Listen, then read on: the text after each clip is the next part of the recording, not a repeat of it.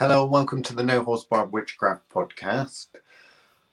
We've got a couple of questions. One specific person asking questions on the Thoth Witchcraft Patreon. Okay, so we figured it's probably best to try our best to hash this out. So there is obviously the turtle blood thing, because this is somewhat linked, I think, to the grimoire traditions. So in a lot of the grimoire traditions, I believe is grimoire verum, you can substitute your own blood for sea turtle blood and all that, but it gives no explanation whatsoever.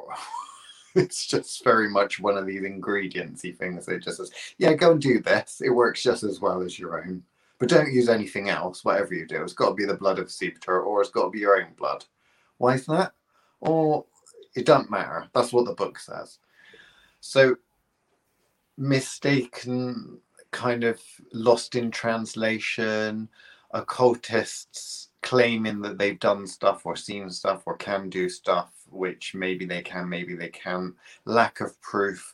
Basically, I think what we're talking about today is people stumbling around trying to recreate the crazy occult experiments of others and not knowing really whether they're doing very well or not, because they're basing what their practices and what they should be doing on the results of others. They're also basing what's possible on what other occultists are saying is possible. Now, the specific questions I think we've got, Chris, were in regards to invocation, evocation, psychic development, and seeing, hearing, interacting with spirits. But obviously, this goes for anything, really. Yeah, I kind of thought it was a good time to do this one because obviously we've got, a secret witch wars occurring this year, but also, which is why we haven't had any public ones for a while, and that actually a lot of people ask questions, I guess, over am I in the astral, am I not in the astral? Those kind of am I invoking or evoking, and get kind of confused with these titles and kind of terminology that we throw around. And by we, I'm meaning the entire occult community, not just ourselves. And then they struggle to kind of go, well, is that what I've seen? Is that not what I've seen? When I'm referring to this, is what I'm even talking about possible? Because they've got an expectation, I guess, of what they feel it should look like. I know this kind of is on a lot of things that we've discussed before, particularly when we've done spiritual potato, and it kind of spans from there onwards, doesn't it? Of kind of where people have heard so many different things, and they compare because they are hard to describe, aren't they, Liam? Like it's not like the astral appears the same to anybody. There are kind of telltale signs. But at the end of the day, it's human beings expressing themselves and telling one human being what they think they've experienced and expecting them to know what they meant. It's putting your own experimentation, practice, and experience down into the written language. And that is where the lost in translation happens, because you do your best, but you don't necessarily know who's reading what you're writing. That's in regards to the books. Obviously, when you give a talk, or even talking generally, even just to one person, let alone a room full of people, the other person might not necessarily get exactly what you're talking about. Now, there's a lot of, quite rightly, people judging their own practices and comparing their practice to other people's, because that's only natural. If someone else can do something, then you're going to be thinking, well, I want to be able to do that. If no one else has been able to do something before, then you're probably not going to be one of those people that are getting all hard up on yourself saying, well, I can't do this. What people do, however, get hard up on themselves is, oh, everyone else seems to be able that they can do this, but I just can't do it. That's what I hear a lot of. and people don't talk about it. And because we very much are very up to talking about the things other people don't want to talk about, this needs to be the platform where we discuss it, because I'm seeing a bit of wishy-washy. Not going to lie, I'm seeing a lot of wishy-washy answers to this specific kind of line of questions that one of our patrons has asked. And it makes a very good point, because I've not really given it a huge amount of thought. I just put it down to, like I think a lot of people do in the occult kind of community, just put it down to, well, a bunch of other people are saying, some of them will be trying to say something and explain something and not doing a very good job of it. Other people will be lying.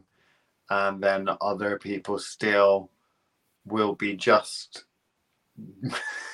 set out to deceive, I suppose, which isn't necessarily the same as lying. It's more of a case of upping one's reputation, you know, particularly when it comes to if you're making your living from the books you publish, which unfortunately, when it comes to occult authorship and stuff like that, is a bit of an iffy area. There's a lot of it is all about fame and fortune, it seems, nowadays, as opposed to the work. But there we go. That's another subject in itself, I guess. So what is the question that we've been asked? So the specifics of it, because I want to kind of lay this down in the right way so that they understand it, because I know we kind of talked about it briefly yesterday. But essentially there's a miscommunication potentially on multiple levels here, where not being a native English speaker and us not being native their language. So it is one of those also trying to apply layers that kind of understand. But they've tried to simplify it down, and we'll deal with one question at a time. And the first one is, how much is it realistically possible to see an entity layered over the physical world in a more or less waking state, regardless of whether or not that's in or evocation? Point is that it's visibly perceivable. My words won't work there. I couldn't get my tongue around that one. You can perceive it with your eyes open as well as closed. Yeah, and not in an astral state, or in such a deep meditative state that is practically sleeping. So basically, they're saying with the waking eye, how realistic is it for people to see an entity in front of them that they're trying to communicate with? I would say it's realistic, but I would say a lot of the people that talk about that sort of thing either talk in riddles or make it sound like you have to either be born with that ability or you have to undergo some BS initiationary transformation where you light some candles and mutter a few words, like that Witch's Bible Complete says that. The spell to get the sight, ritual to get the sight, God, like you're going to fall asleep. The bloody farars. Yes. That kind of thing. So I would say it's common, but and definitely something that's useful and worth cultivating, that ability, but A, is not 100% necessary, and B, I don't think that a lot of the people that talk about that, you can't necessarily trust them to mean exactly what you're perceiving that as. So a lot of the people that say, I saw a carte, doesn't mean they actually saw it. What that means is they saw some creature making a noises up in a tree somewhere, and they thought, oh, the presence of that spirit is there because of an associations. I got chased by a black dog. Oh, it must be a carte. You know, she was there. Whether that would be what a lot of people would consider to be a physical manifestation or not is open to interpretation. The interpretation of the person who had that experience. Obviously, what a lot of people are wanting is some weird meme looking kind of goddess figure to appear before them. That's what they want. They don't want something where they're thinking, was that a real dog or is that some sort of spirit dog? They want a tangible experience. Well, we've talked a lot, I think, over the years, whether or not people have pulled all those comments together and actually taken them in.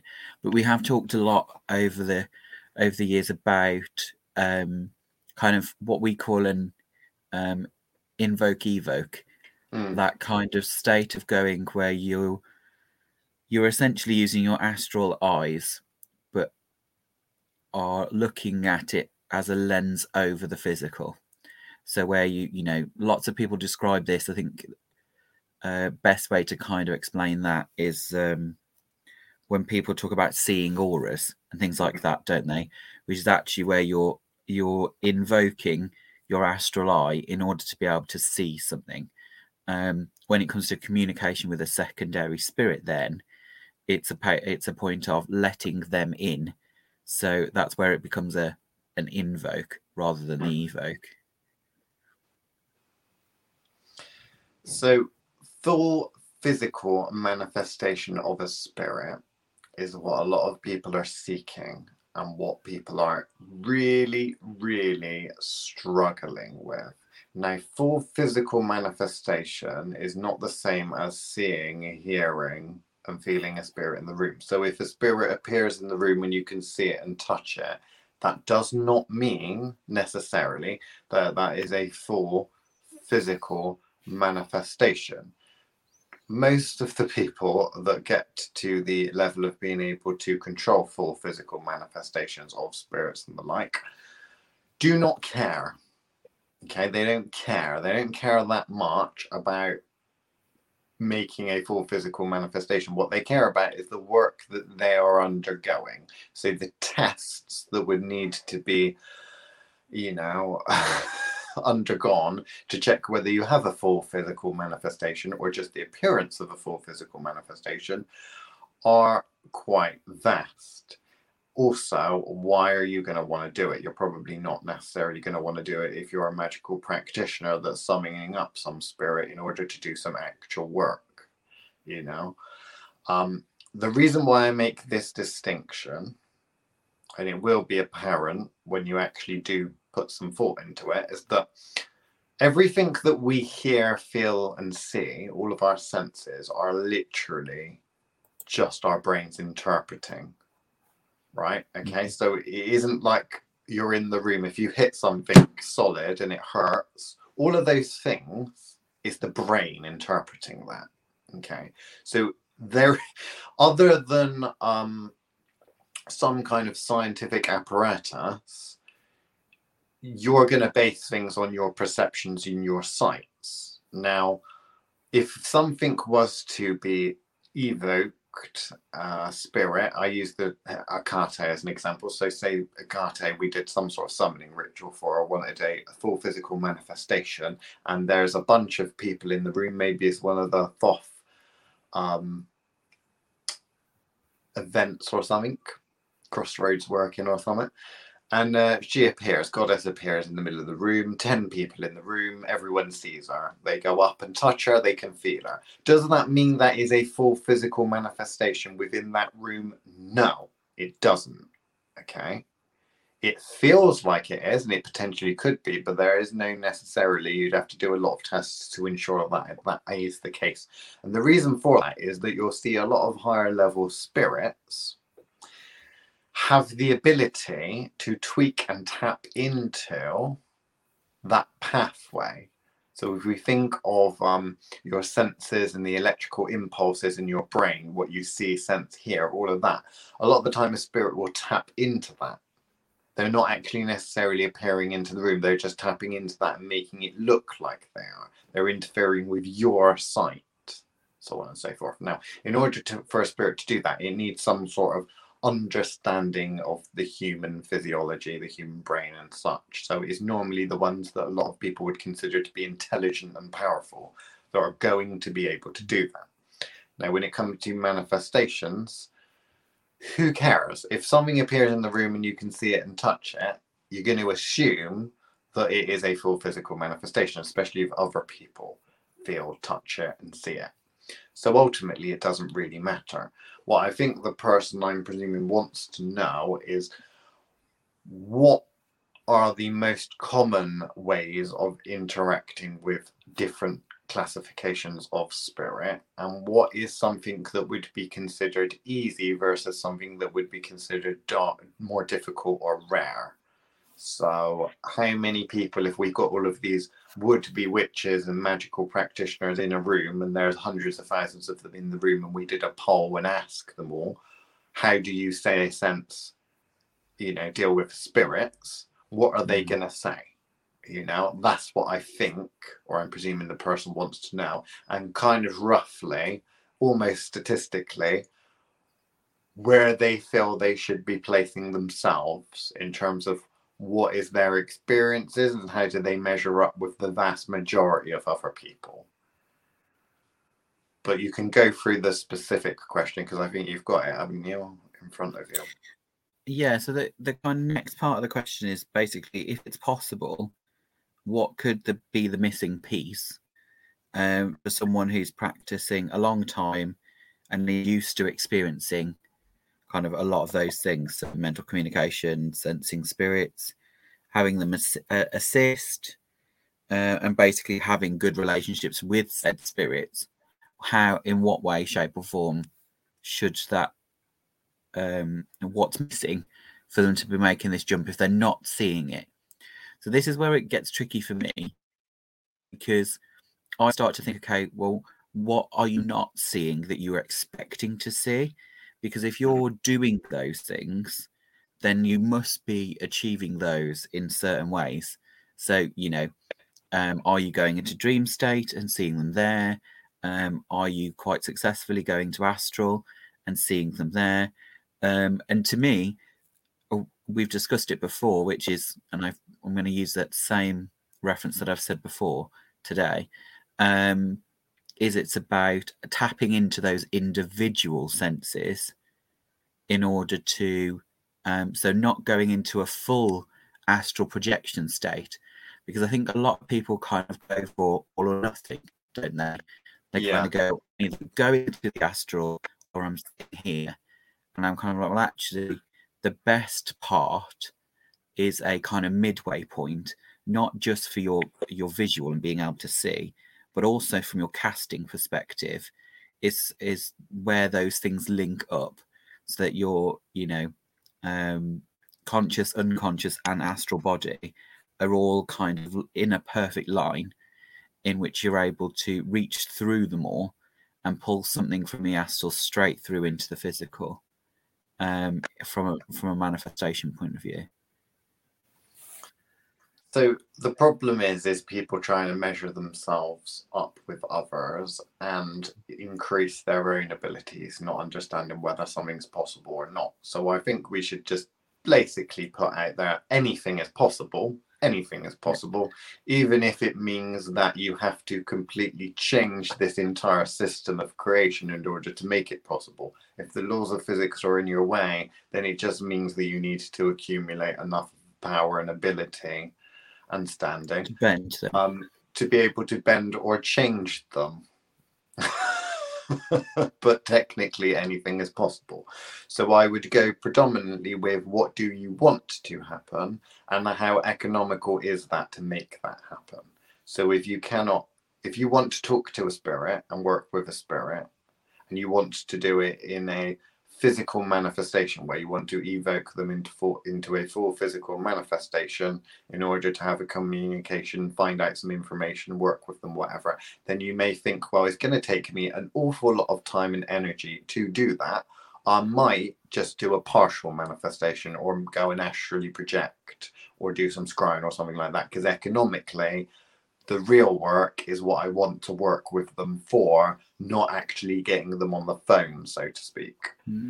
Now, we're not going to focus on what you want to work with the spirit. Instead, we're going to focus on this idea of how one works with different spirits. So we've got about 10 minutes before we turn over to the Patreon. I want to be super stereotypical with Yeah. this. So I'm going to oversimplify things. And this isn't based on reality in the real world, because this is an idealistic way of looking at it, and we don't live in an ideal world. So ideally speaking, what people will think is stereotypes are I'm born psychic and can see spirits, versus I need to switch on some sort of psychic ability. And there'll be an idea of what I do when I have no psychic ability is I gently work on this idea of psychic development, and slowly I have a stronger and stronger and stronger ability. Now, if something is in a full physical manifestation, it doesn't matter how psychic or not psychic are, you will see it, assuming you're actually not blind physically, but you'll see it because it'll be a full physical manifestation. Therefore, psychic ability doesn't matter at all when it comes to a genuine full physical manifestation. Psychic ability also does not matter if the spirit itself is choosing to project an image into your mind. Okay, so that doesn't matter either. What happens, and what we need to think about with regards to psychic ability, is essentially overlapping or traveling. So do I want to peer into the astral but have my eyes open as well? Do I want to see this room? I'm seeing it on a 3-dimensional level, but do I now want to see it on a 4th-dimensional level or a 5th-dimensional level? That is where the psychic ability comes in. And the problem is that it's training the mind, not necessarily to activate some kind of psychic ability. What it really is training your mind and your psyche to be able to not break down when it sees what it says. Now, we've worked with many psychics and have trained many psychics over the years, and many of which are terrible, okay, and they've been born with the ability. And the reason is that it's very difficult for the human brain to comprehend anything past 3 dimensions. And psychics tap into past 3 dimensions, 3.3 and a bit dimensions, maybe going to the 4th dimension occasionally. But it's still very difficult for the mind to process that. So instead, they process fragments and pieces, and those pieces don't always match up. Hence the breakdown in communications that happen. Now, true psychic ability is about that transitional point of being able to exist in 3 dimensions and then going and existing in 4 dimensions with your personality and consciousness intact, because of course you already exist in 4 dimensions. It's just that you are not consciously aware of everything you are in 4 dimensions. So psychic development is ultimately trying to get you to start to experience things in a multi-dimensional way. And people don't necessarily talk about that outside of theoretical physics. A lot of the witchcraft, magical, and occult books tend to focus on gifts and abilities. And all of these abilities tend to be BS. Not BS as in people can't do them, but BS as in they're not really getting the point across.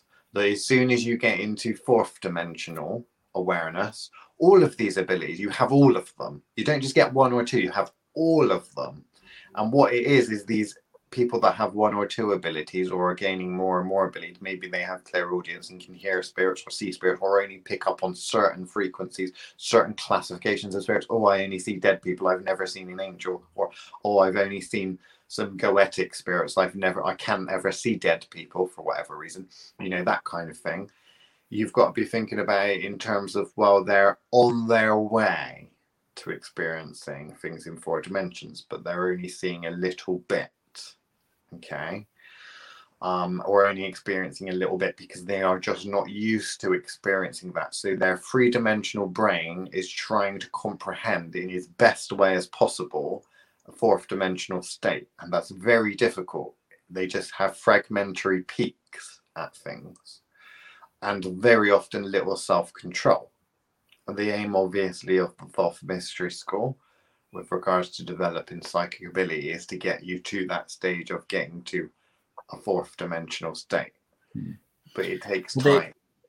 Yeah, and the biggest reason for that is, as the human experience is used to being perceived through a timeline, Flipping into the fourth dimension where time is not relevant means that it then becomes problematic for the brain that is designed to process time as a linear event, so or a linear stream of events. So the kind of fourth dimension stuff is that if you can, and I think a lot of people struggle with it because they can't get their brain around the concept, let alone the reality of it, which is that time doesn't matter, especially if you're coming from a heavily different system, such as, I don't know, Christianity or one of the Abrahamic traditions, where you're not talking, they don't even have a concept of reincarnation, that there is a kind of plutonic end to things, and actually understanding that, okay, well, how does this processing part work? If your soul is eternal, what is that? And how does that appear? And surely if I've existed multiple times, why don't I know all this? And it's all those kind of layers that through psychic development, you normally break those barriers down in order to get to the point. So, there is aspects to this that actually starts off as something theoretical because you're having to break past what your brain has been taught to behave like. This three-dimensional brain is used to processing in the three-dimensional. So, kind of getting past that. The same way that you get some people that aren't very good at their 2D processing, people that struggle with reading. It's someone that's got dyslexia or something like that, where actually the two-dimensional is a struggle for them. When someone looks at a design board for mapping an installation, say, of either a building or a circuit board, and they look at the circuit board and they go, this does not compute, it's because they're struggling with the actual two-dimensional representation of something that is three-dimensional. So, I can kind of get why people struggle with some of these things. But actually, a lot of this is just reprogramming, because your brain can do it. And for a very long time, it has processed a lot more information than we're used to processing now. A big problem is we're now in the digital age where we're used to other things doing our processing for us. Yeah. And that comes with its own handicap, doesn't it? So obviously people confuse psychic arts with magic and stuff like that in general, because there's a habit of separating everything out. But then the people that separate all this out are the ones that often do not understand. So when you see the psychics that see spirits and feel spirits and interact with ones, well, if they are really actually interacting fully on a fourth dimensional level, they don't need to ask spirits to do something for them, because very often the powers, magical powers and such, that spirits are said to have, all that is they are operating on a fourth dimensional state. They can walk through walls, they can interact with time, they can interact with the laws of the universe, they can do all these things, which if you are able to interact on that level, you yourself will be able to do that and won't need a spirit to do it for you, you see. So asking a spirit for the future, because it can see the future, all that means that it doesn't have a specific power. It's just a fourth or fifth multi-dimensional entity. It can see outside of time, and which you can also do. And this idea of measuring yourself up on a tick list of powers and abilities, instead of thinking about that, which is where people stereotypically go with it, think about, well, actually, the more abilities of these I have, yes, the closer I am to integrating into multiple planes of existence, but actually, got to catch them all. But there we go. That is it for the regular edition of the No Holds Barred Witchcraft podcast. We'll take this a bit further on the Thoth Witchcraft Patreon. So go and join it.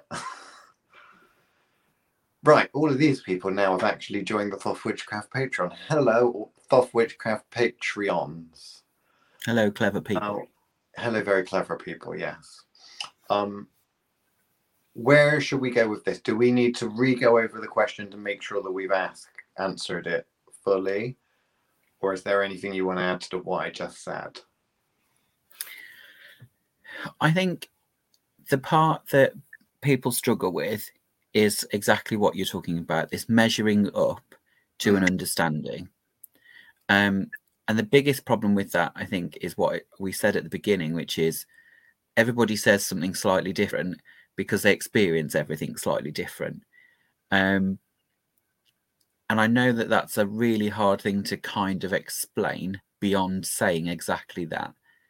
But it's the same way that, you know, if you can get your head around the fact that we all see, I don't know, frequencies of light that are processed by the mind, means that what I think is purple might look blue to you. But the thing is, at the end of the day, we still process that as almost like a shade. So it doesn't really matter because it looks the same no matter where we are, because it's been codified by our brain as being that same frequency. And that is essentially what what we're talking about is actually what it actually looks like to a certain extent is irrelevant. What's important is that you're able to communicate and you're able to get the information that you need. So, you know, the one bit I wasn't sure from the question was, is it because they want a spirit to see this spirit in a physical form?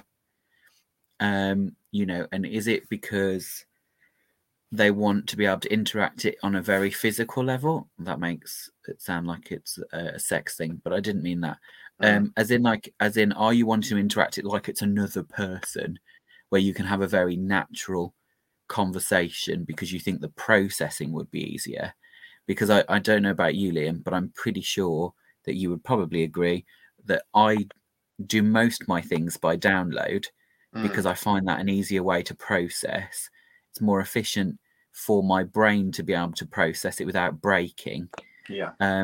Because I'm not trying to translate a translation, which is essentially what you're doing when you're bringing something into the physical in order to speak to it.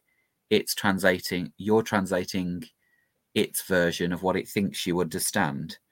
Whereas if I just have the raw data, my computer will either understand it or it won't. So if I have a download that's not totally compatible, I know that there's something I haven't learned or something I need to figure out because I realize there's a processor missing from my network, and therefore I need to go and find the new processor or what I did with it. But then that's because, you know, is that just because we're super witches, Liam, and we tend to deal with different levels of deity than what people are talking about? Or are they used to experiencing, say, a dead spirit, which is quite, because it's so close in the astral layer to the physical, they've seen those things and therefore are kind of like, oh, well, it should all be like that. Because I wonder if that's something to do with it as well. So is it they expect it to be processed this way, or? I think a lot of the problem comes from oversimplifying everything, and it is extremely complicated.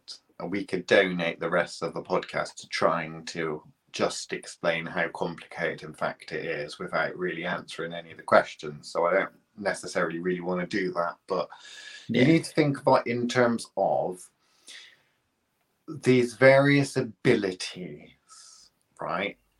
That people, whether it's superpowers and magical abilities or whether it's psychic senses and stuff like that, people see it as skills they have to master, which is to a certain extent kind of true. Okay, if you're on the road of trying to exist in multiple dimensions on multiple levels, then yeah, you're gonna end up acquiring these abilities. Of course, the lie, of course, is that do you have to do them in a specific order? And do they have to be one at a time? And the answer, of course, is no. This is the problem. There have been a lot of instances whereby, with the correct jiggery poke, let's say, someone can go from seeing and feeling nothing to they can see all of it, but at the same time, some people need a little bit more of a more dramatic rewiring, let's say, in order to do that. So when we help with psychic development and teach psychic development, we tend to do it on an individual basis, and we look at where the person currently is, what they currently are able to do. And the things that they are currently able to do are the things that their brain is okay at processing, not as necessarily mastered it, but it isn't too bad at processing it. It can understand it, and it is dealing and working through it. If you end up working with a lot of Saturnian energies and stuff, you're going to be more sensitive to being able to see, sense, and feel dead people and the like. At the same time, if you wanted to be able to see, sense dead people, and you can't already, people would normally go towards more Saturnian energies, feeling, sensing, manipulating those. So ultimately, your knowledge and experience plays a huge role in this, because if you can't even sense the underlying energy, you're not necessarily going to be able to sense the nuances, the individual tiny little flecks that are within that energy, which would be spirits of some description. Same as, why would a spirit want to appear in full physical manifestation in front of you? Because that is extremely difficult for a spirit to do. Okay, you're talking about literally doing a lot of jiggery pokery with the laws of physics at that point. So it may just be easier for it to project. And if it is going to project, why is it going to do that? We see a lot of problems with people having problems with evoking spirits simply because the spirit don't give a shit about you. It isn't interested in having any dealings with you whatsoever. What is the point? Just because you've read from a book doesn't mean something's going to appear. Which brings me to the grimoire tradition. That is not the full components. You've obviously opened with components missing, which I think is what the person was asking about as well. Grimoires look and appear to show you the full operation on a step-by-step process, but there are component parts missing to that. Now, understanding what component parts are necessary to make something happen, whether it's magic or whether it's a specific evocation of a specific classification type of spirit, that is the art of magic. That is the art of understanding. I thought I know fish need water. Yes, fish need water. Primary school children are taught not to take a fish out of water. When you get a little older, you advanced in your knowledge, you understand, well, some fish prefer a specific type of water. It needs to be salt water. You can't just get water from a tap and put it in water. This is where we're having the problem now. Because some people that are experiencing and having certain experiences with certain manifestations, psychic ability and such, are getting there. They're understanding, fish in water. And they've been used to dealing with goldfish, which are okay. Ideally dechlorinate the water, but they're generally okay, right? Cold, freshwater fish, generally easy to deal with. Saltwater fish, and then saltwater fish that need to be kept at a very specific pH. It's very specific temperature. All of this, a lot more complicated. Fish that are used to surviving under extreme pressures, deep undersea, not gonna cope well in a little tank in your living room. Oh, poor blobfish. Yeah. So all of these things, this is where it's getting complicated, and this is where people are going to be going wrong. But there is no sure answer to that, unfortunately, because what we would need to do is to look at why it's going wrong and why you don't see why it's going wrong. And we start with what you can do and your explanation as to how you understand it to be working, so that we can start from there and work forwards. Fish need to go in water. A child could tell you that, but does the child even know what water is? Or did they just get told to repeat that? Like when you learn languages, do you understand the words and the context and all that? Or do you just remember having to chant for hours on end? Je m'appelle Liam. Yeah. And then that's the thing. that I think language is a really good way of explaining it, because obviously you can learn the words you were told by your French teacher at school, which are direct translations of the English into the common phrases we use. Yeah. You then get to a foreign country where you're supposed to be able to use that French, and then the French person's looking at you as kind of go, "Are you a moron?" Because you don't understand the nuance of the language, or where its actual colloquialisms are. It's shorthand, it's social cues. It's complications of the everyday, and that's where it comes down to, which is why I think lots of people focus on this aspect, because they want to have experienced what someone else has experienced to make it a true experience. Yes. If someone else has had that experience, then it must be the right way. So it's where they want to, it goes back to measuring again. They want to measure themselves up to another practitioner. And I think this is where it gets tricky, is because with psychic development, you really can't do that, which is why the process works the way that we do it in the kind of teaching method of us individualizing the way that psychic development's done. Because yes, you can go on a basic course, but that basic course is only going to get you to step 1. And what a lot of people are talking about here are not step 1 problems. This isn't you speaking to Aunt Jemima, who really wants to speak to Jenny about the will she left in the cupboard that's got a false bottom in it. She's not going to find that without the help of Aunt Jemima, and she wants Jenny to know that information. So there is a pull there, a natural pull of these things want to speak to each other. And therefore, that part is actually, all you're doing is providing a fish tank for them to actually, and at that point, you're not in the fish tank. You're just looking at the fishes, tapping on the glass and going, "Oh, there's the fishes in there." That is that kind of stage 1 psychic development, which a lot of these kind of commercial psychics are on, is that they're used to looking into the glass of the fish tank and looking at the fishes and going, "Oh, well, that's a different fish to that fish," and that little house that they've decided to build isn't one that they built. It's been put there before. Oh, that must be the 1930s. You've got this kind of situation where it's a bunch of signifiers because they're looking at the fish tank. They're not in it. And obviously a lot of what we talk about with spirit interaction on a greater level, so not dead people or necromancy,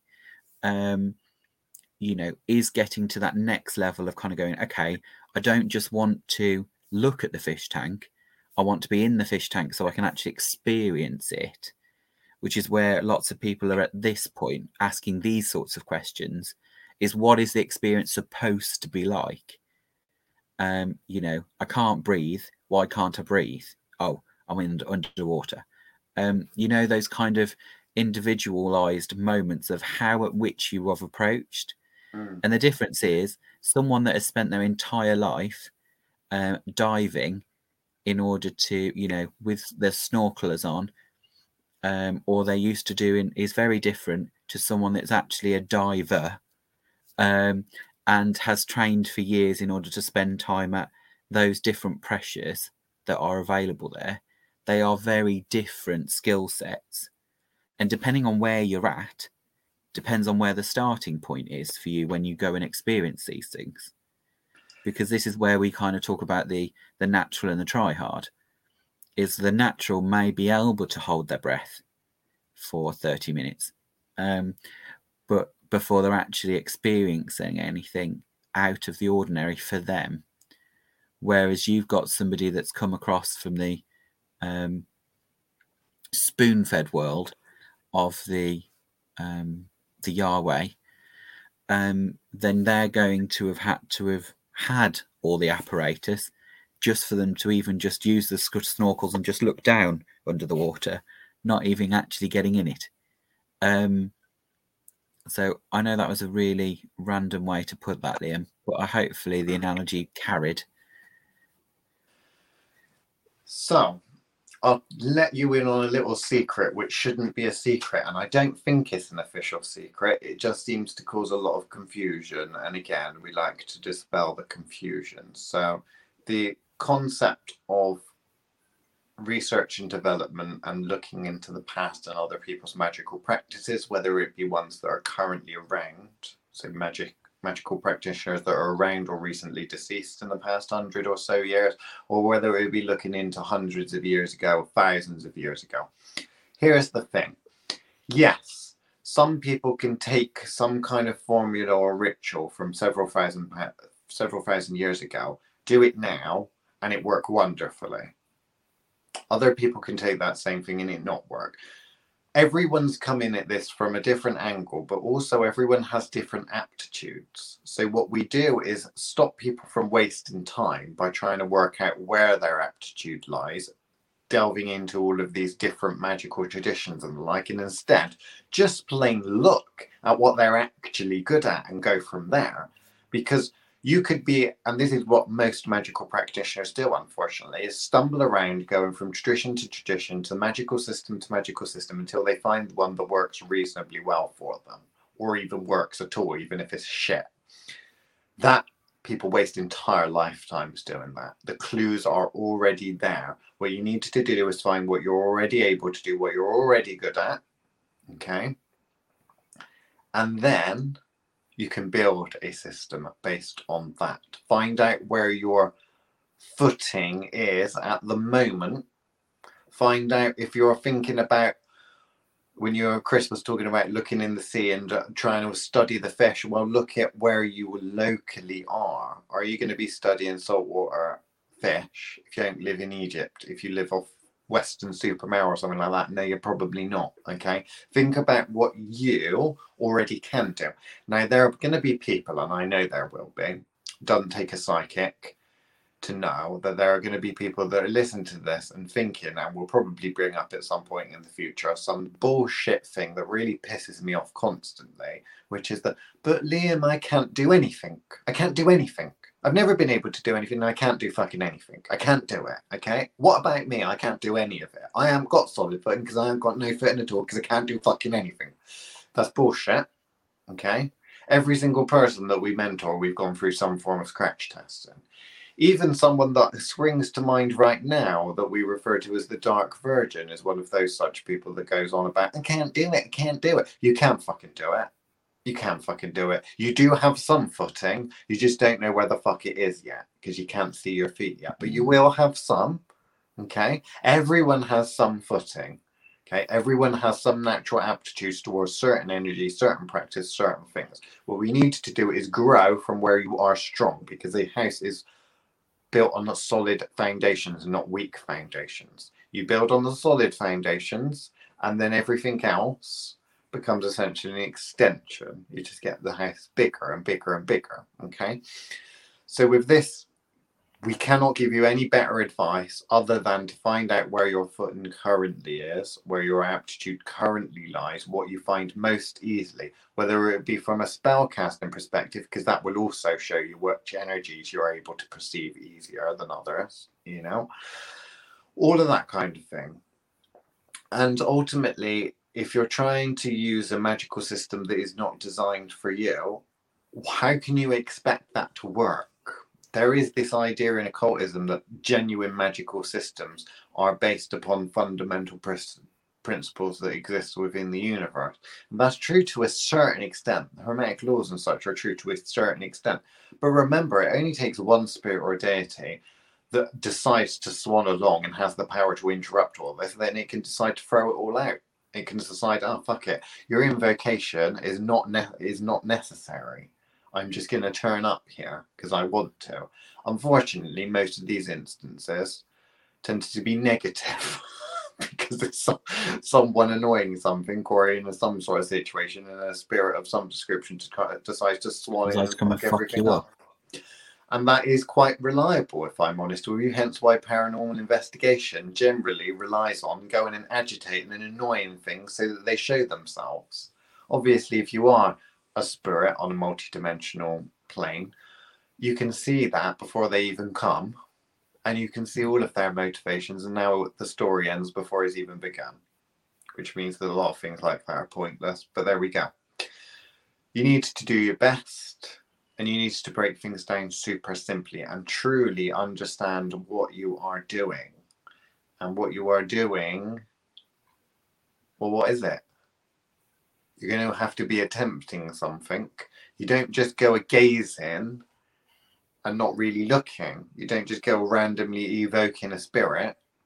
Because if you want the spirit to appear before you, and it do a lot of the work, it needs to want to be there, and it's probably going to want to be there either because it doesn't like you and it wants to fuck you up, or because it does like you and it sees itself working with you, right?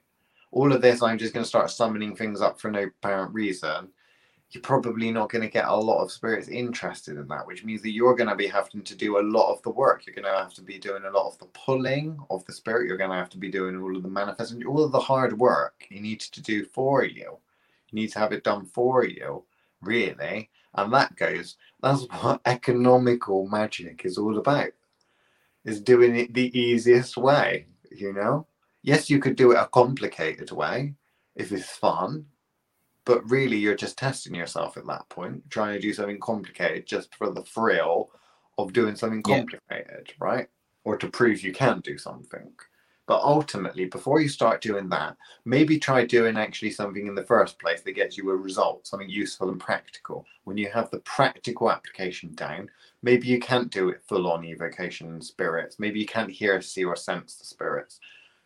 Go for what you can do and go for something that's easier and then expand upon that. It really is not rocket science. It's actually quite simple, deceptively simple and deceptively logical.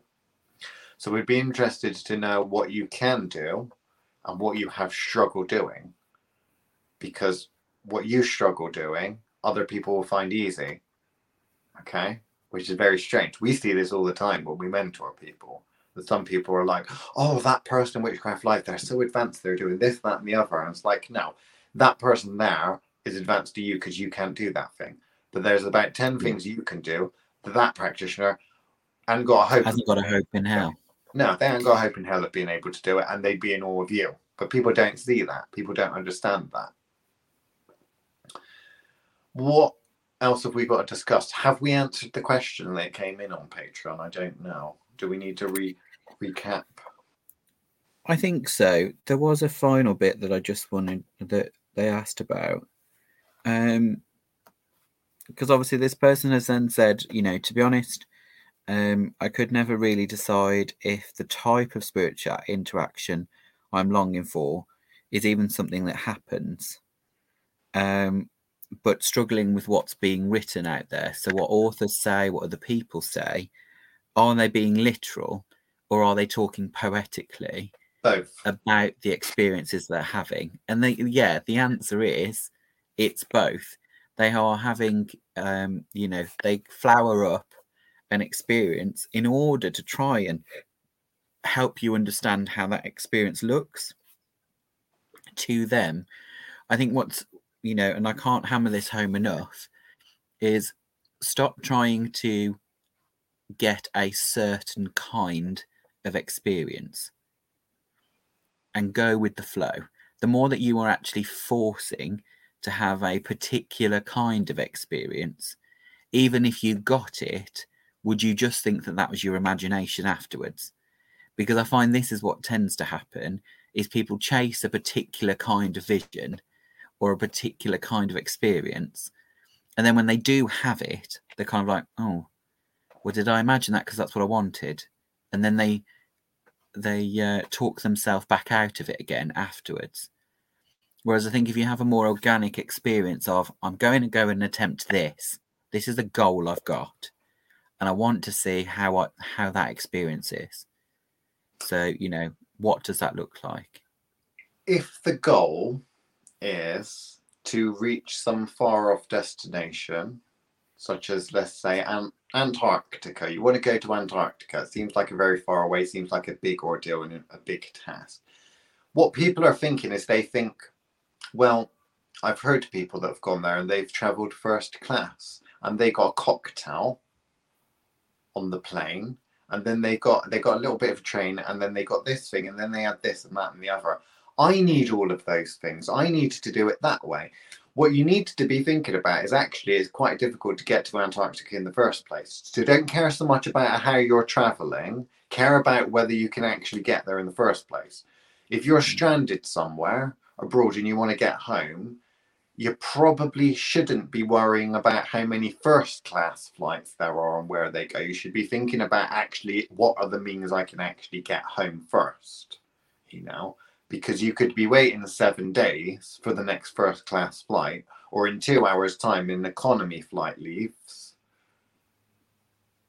They'll get you there quicker, right? And this is the problem. People are worrying about the journey and not thinking about the destination. And we get told time and time again, don't worry about the destination, think about the journey and all that sort of thing. I'm telling you to a certain extent to do the opposite with this, because what we're talking about is with great magical practice, with spirits, specifically with spirits, is that why are you speaking to a spirit in the fucking first place? Why?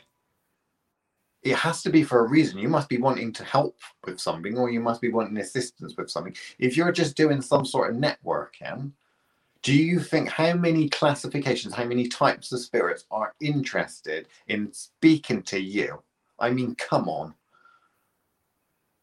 You'll find that the people that get on really well, and all of these stories where some miraculous thing happens, is because the spirit itself wanted it. Yeah. And that's the easiest way. So all of these people, and it's normally the beginners that want, because they feel obliged, I need to learn spirit evocation, I need to speak to a spirit, I need to get a patron spirit, or this and that and the other. It's like, well, no, if you start doing actual work, things and people will gravitate towards you that are similar with that sort of work. But you need some sort of substance, otherwise you're really not fucking worth talking to. And specifically, if you're going with gods and goddesses, the bigger levels of spirit, they ain't fucking interested. They might sign every now and then an autograph for some groupie or something like that, but just because they feel obliged to do it, they're not interested. We've talked about being the person that's in the green room with the celebrities, not about the people that are waiting in line for days on end and waving and saying, please come to me, sign my knickers. Here's a Sharpie. Picture, photo. How can I have a photo with you? No, you're thinking about, well, actually, they should be gravitating towards you. Like attracts like. And I think actually this is the concept that people struggle the most with. Yeah. Isn't it? Is the fact that actually you are used to thinking of these deities as the celebrity, and they are. But the point is, magical practice is how you get yourself onto those VIP lists. Yeah. Is by doing work. Yeah. And by that, I don't mean, your little lottery spells in order to get, 50 quid. We're talking about actual practice. Getting, the more you practice, the more you get involved on a new level, then obviously the more that those things are going to gravitate towards you, which is why people that practice heavily are constantly telling you about all the experiences they've had. And they're not because they've studied them in a book. It's because they've been in a situation where that has caught notice of something that happened to be there. At the end of the day, the reason a lot of, psychics and mediums end quite sad lives, really, towards the end, is normally because their practice isn't good enough, and therefore they've only attracted bottom feeders, and they have had negative impact on them and their existence. I mean, how many people that are psychics deal with mundane issues, with people that are alive with mundane issues and people that are dead with mundane issues. Their practice consists of helping spirits move on. Is that rewarding work? No. That is literally the equivalent of someone that works at the, what is it, bloody reception desk, handing out passes and getting people to sign in the fire log. You know, I'm not talking about a PA that's involved with the running of the business. I'm talking about the someone that stands on the door and says, hello and welcome to insert name of company. Can you sign the fire book, please?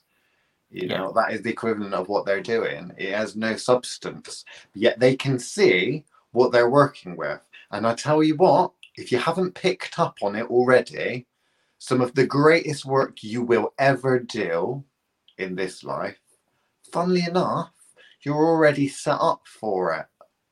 You already have some aptitude in that area. If you want to really know what you're going to be great at, what you're going to be famous for, funnily enough, you already have the building blocks for it. It's just that you can't see those building blocks and don't fully understand them yet.